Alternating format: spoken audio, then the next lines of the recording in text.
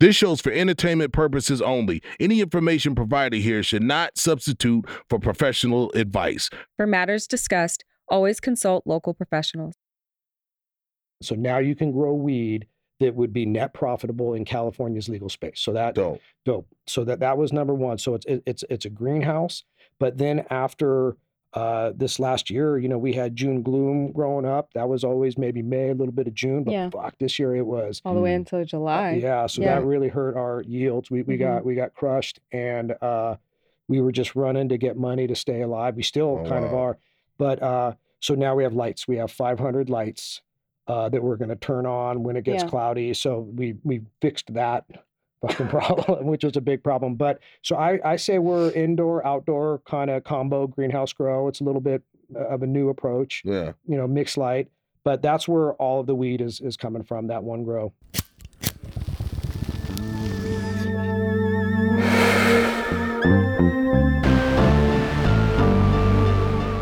Lasagna Ganja Podcast. It's Mr. X to the Z Exhibit. And I'm your girl, Tammy, a.k.a. the Cannabis Cutie. Yes, and we are in another episode of the Lasagna Ganja Podcast. Mm-hmm. We call it the Lasagna Ganja Podcast because there are layers to this industry, right? And so, before we get to our guests, let's talk about something that happened recently. Yes. Let's talk about the HHS rescheduling cannabis. Yes, they are hinting at that's going to happen. Oh, so that it has not happened. No. It's kind of like, do you remember when there was that Roe v. Wade leak? And then it actually happened a few months later? Yeah. This could be one of those situations. Oh, fuck. Okay, so give us some background for why that's significant at this time. So we had a conversation where I was saying we want to deschedule, which means you take it completely off. Rescheduling is moving it from one category to another. So cannabis is Schedule 1, and they are talking about moving it to Schedule 3. Okay, so what's the significance of that? Well, Schedule 1 says there's no accepted medical use and high potential of abuse, and there's no benefit, basically, is what they're saying. Oh, wow. And because we have an entire United States and almost 40 states with a medical program, we now know that it is not properly scheduled, and now what they're doing is putting it on Schedule 3. But the issue with Schedule 3 is everything that is on Schedule 3 has to get FDA clearance before it's sold. What else is in Schedule 3 that our listeners or viewers might know of? So Schedule 1 is going to be anything that's illegal. Right. Schedule 2 is going to be the things that will kill you, but they're legal, like OxyContin. That's weird. So like psilocybin is Schedule 1, cannabis is Schedule 1. Cocaine is Schedule 2. Meth is Schedule 2. Why? Because they can make drugs and sell them. So that's where we're at with cannabis now. We've got to move it down because now pharmaceutical, they can make their play because now they can patent. They can say, yes, this can be on the market. No, it cannot. So now it begs the question, what's going to happen to the industry? Right. Is it going to all whoosh down the memory hole, making Richard Nixon proud and Ronald Reagan proud? Or is it going to grandfather in what already exists?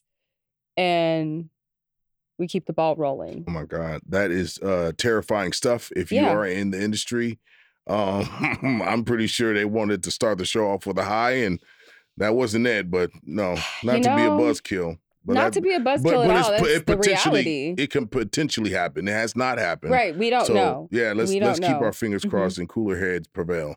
Yeah, but the industry, it's not always pretty, and that's something that's one of the layers of this. That even in my cannabis book club, we had to pause and read a Harry Potter book for a second because it's just so heavy. And sometimes it feels heavy out there in the world, and we just couldn't do both. So, Well, hit us up. Hit us on the IG, the Lasagna Ganja. Tell us what you think about the HHS rescheduling, not descheduling of what we want, right? We want D, not re. Then D, not re. Give me the D. Okay, all right, moving on. All right, so listen. I hope that we are able to see this thing 10 years from now, to take some hits and dings, but I hope that people that have been dedicating their lives, energy, resources to these things, and building these brands from the ground up and building brand trust and loyalty, are able to take this thing 10 years from now, 20 years from now, or wherever they need to take it. I would hate to see all that work go down the drain off the old, same old. Same old. Yeah, let's let it be different this time.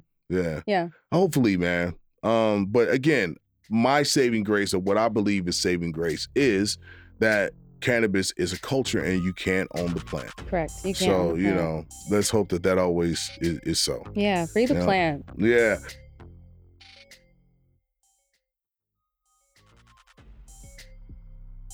Speaking of freeing the plant, we have a gentleman here today that we are excited to talk to. His name is TeddyBang. TeddyBang is from, what's the name of the cultivation? The name of the cultivation, well, the brand that sells in the dispensaries is Cali Flower is a big one. So fucking dope. Okay. So he has a bunch of different brands. Yeah. Right. Okay. And we're excited to talk to him because we always talk to our fellow cannabis operators and love to get into their philosophies and why they do what we do for the plant. All right. So welcome, Teddy. Thank you for coming. Thank you. All right. Yeah, man. So give us a little background on how you got into cannabis, what led you to this path, and what are you thinking about for your company in the future? Okay, man, it's a lot. What got me into it, I come from a highly educated medical doctor, got an MD degree, worked in that space, worked in the pharmaceutical, know about the HHS, DEA, all that kind of stuff. I think that D to re or re before D, whatever, is the rescheduling on the positive side might be heading in the right direction. You know, yeah, we'd love for it to go from Schedule 1 to no schedule. I think what the HHS is saying is for the first pass, let doctors be a part of it, let them prescribe it. Yeah. Like it used to be in the 40s and prior to that. Yeah.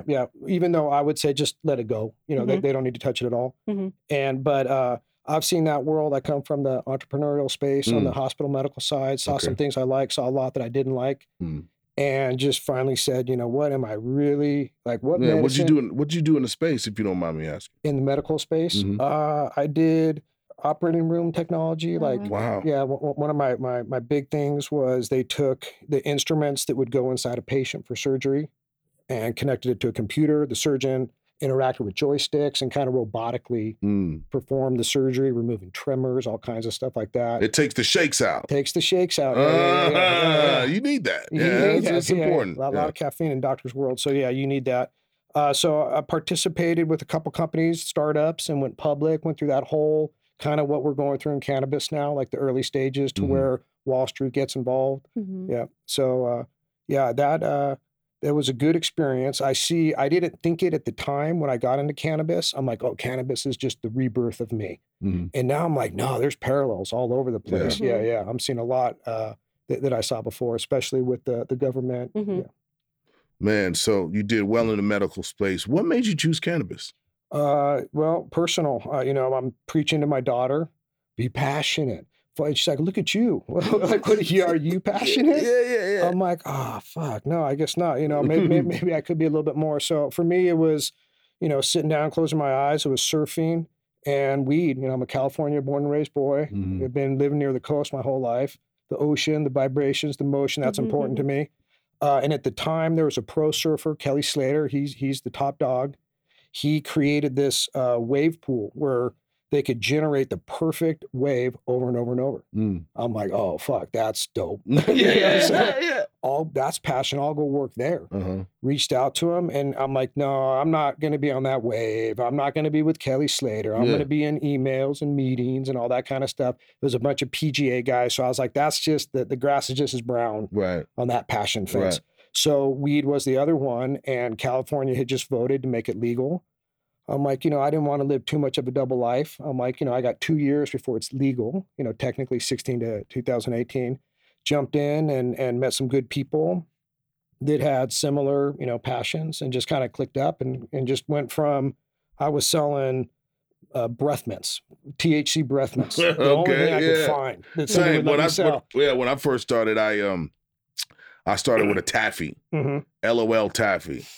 Yeah. It was fucking crazy. Yeah. We couldn't figure out how to dose it correctly. I did not know that was yours. Some pieces were like it was fucking dangerous. crazy, and then other ones are like, all right, and there's nothing in this. Yeah. And then other ones were just floor people. It was it was horrible. Yeah, they're like, that's the wrong dose. That's too much. But yeah, that was me. Whatever I could sell, and then I finally got to flower. Yeah. And then I got a good good plug down in San Diego. He's still in the game trapping, and he just got fireweed from up north. And it was just whatever he could bring, I could sell. I'm like, this is easy. So even if this re to D to D to re goes the wrong direction, if we go back to what it was like where everybody was making money, it might not be a bad thing after all. Yeah. I mean, the whole reason why cannabis was such a lucrative product was because of the prohibition. We didn't know what was on the market. So you can't, with supply and demand, the supply, so then you can set your pricing based on the demand, but we don't know any of that. So that's what drives the prices. And then if something better comes along, it's a little higher. And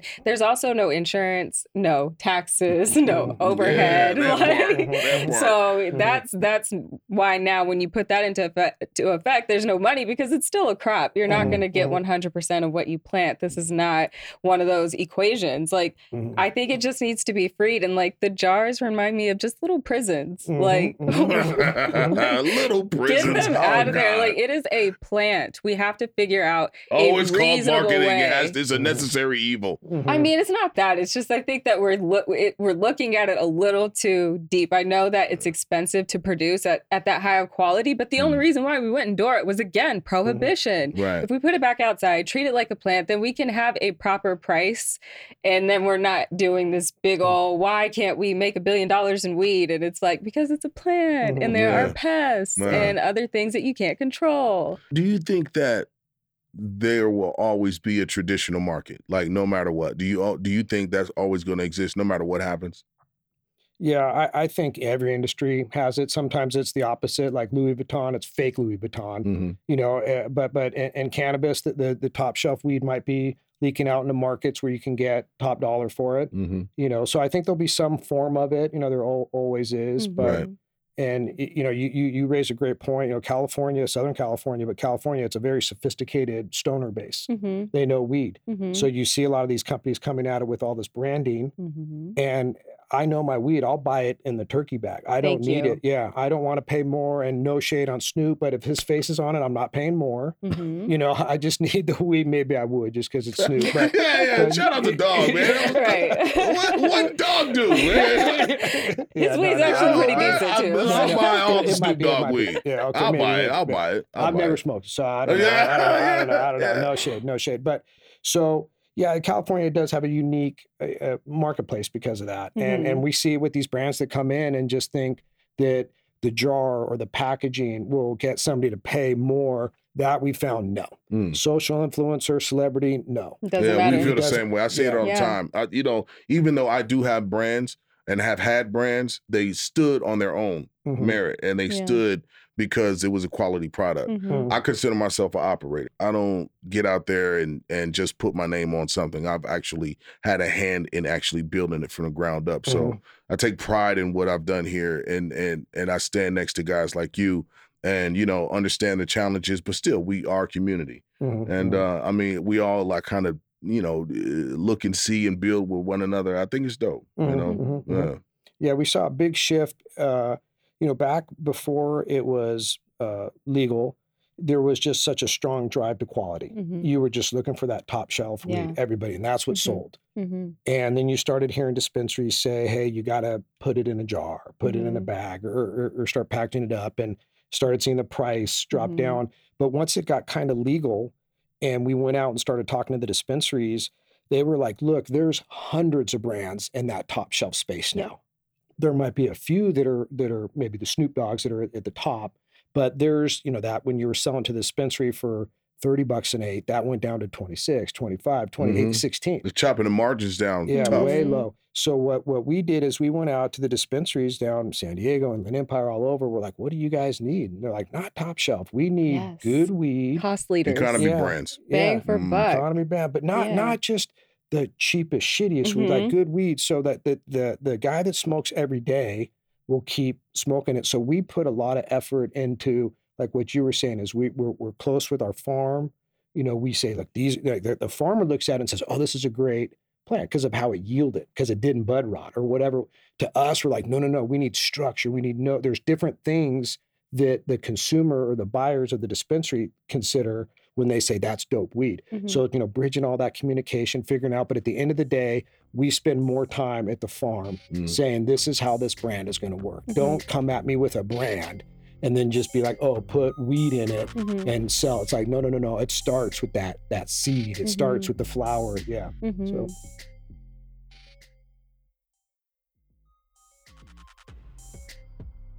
So which brand did you start first? Well, we had some that a lot that came and went, and learned a lot. But like back before, it was maybe like it is today. Humble Exotics was a good one. We had some killer strains at some of the dispensaries we sold to. I knew we didn't have as much weed that we have now, so 3 dispensaries could take all of the weed. But if you go back to some of those buyers, like Narco OG was a killer strain. I think the true genetics was Diamond something. We called it Narco OG. Yeah. And it just hit. People loved it. But that slowly led to the brands we have now. And one of the brands we just kind of let, we were looking at it as, hey, the brand isn't the most important thing, the logo. It's the vertical integration, the ability to be able to take a plant, get it down to the gram, monetize it all the way through. Everybody's net profitable so that the system could last. And the brand will grow from that. And so there's a couple brands that we just kind of let grow. And now they're big. Cali Flower is probably one of our top brands. And if you go to a dispensary that sells it, we don't sell it at a lot of dispensaries. We try to give exclusivity so you can't just, you have some kind of competitive advantage for the dispensary. But if you go to those dispensaries, our brands are usually top, 4 out of 4, 5 out of 5, because it's terpy, good structure, good weed. And we do, $20 for an eighth out the door. Wow. Yeah. So that's awesome. It's brands like Cali Flowers, Pacific Stone, they do super volume. Like the volume those guys kick is enormous. So that's a great model. I think I haven't seen your stuff in the stores, but I'm gonna take a look and I'll go find it next time. I know you brought some stuff today, but we're gonna look at that in a minute too. We're gonna enjoy it and see what it is. But do you guys do indoor, outdoor, do a hybrid? What's your go-to method for Cali Farm? Yeah, for growing. Well, we started indoor. But then realized, when you look at kilowatt per hour, like the cost to grow, LA, it's high. It's 55 cents a kilowatt. When you get out into the agricultural areas like Carpinteria, Santa Barbara, and you go into the greenhouses, you lose the full control of an indoor grow. I mean, you still got walls and a roof, but the kilowatt per hour is 10, 11 cents. So now you can grow weed that would be net profitable in California's legal space. So that dope. So that was number one. So it's a greenhouse. But then after this last year, we had June gloom growing up. That was always maybe May, a little bit of June, but fuck, this year it was all the way until July. That really hurt our yields. We got crushed, and we were just running to get money to stay alive. We still kind of are. But so now we have lights. We have 500 lights that we're going to turn on when it gets cloudy. So we fixed that fucking problem, which was a big problem. But so I say we're indoor, outdoor kind of combo greenhouse grow. It's a little bit of a new approach. Yeah. Mixed light. But that's where all of the weed is coming from, that one grow. Do you want to keep your brands in a boutique, or do you want to grow out to be mass multi-state operators? Or do you see a benefit in that? I think right now we're all real happy with what we're doing. We love our day-to-day job. There's moments when we're stressed, but we like it. So we try not to look too long-term because it just changes all the time anyway. But I think what we're focusing in on is, in the beginning it was, global, then nation, then now we're like, okay, Southern California.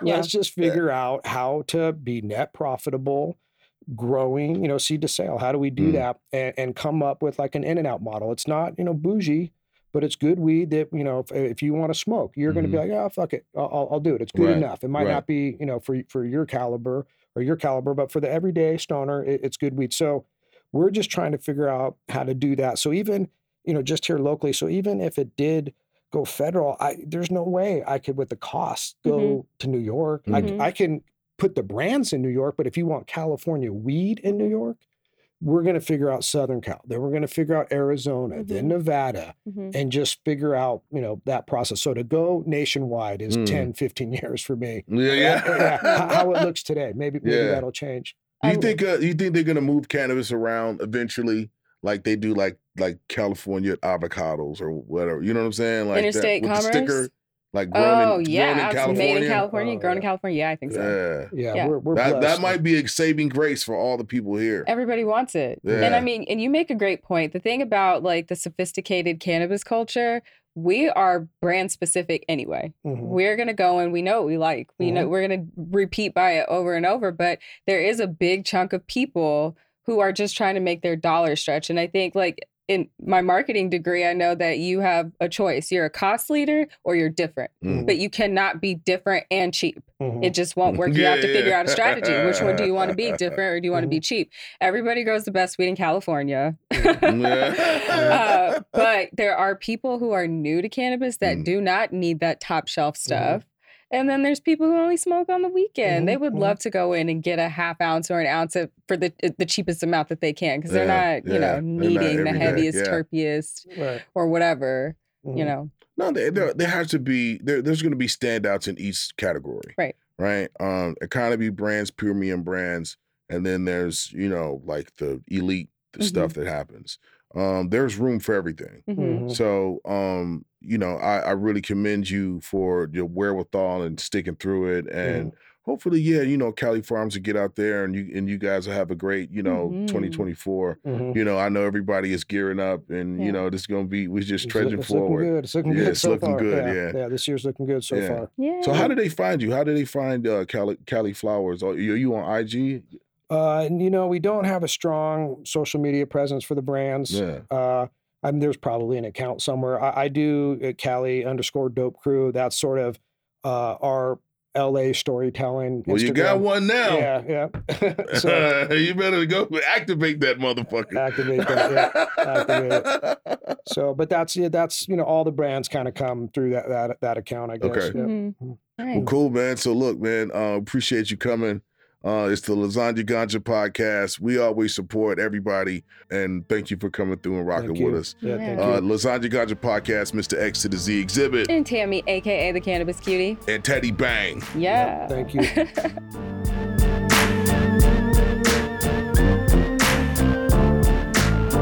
Check out the Lasagna Ganja podcast wherever podcasts are streamed. And check out our separate feed with video episodes. Available on Spotify and YouTube. For more information, visit dcpofficial.com.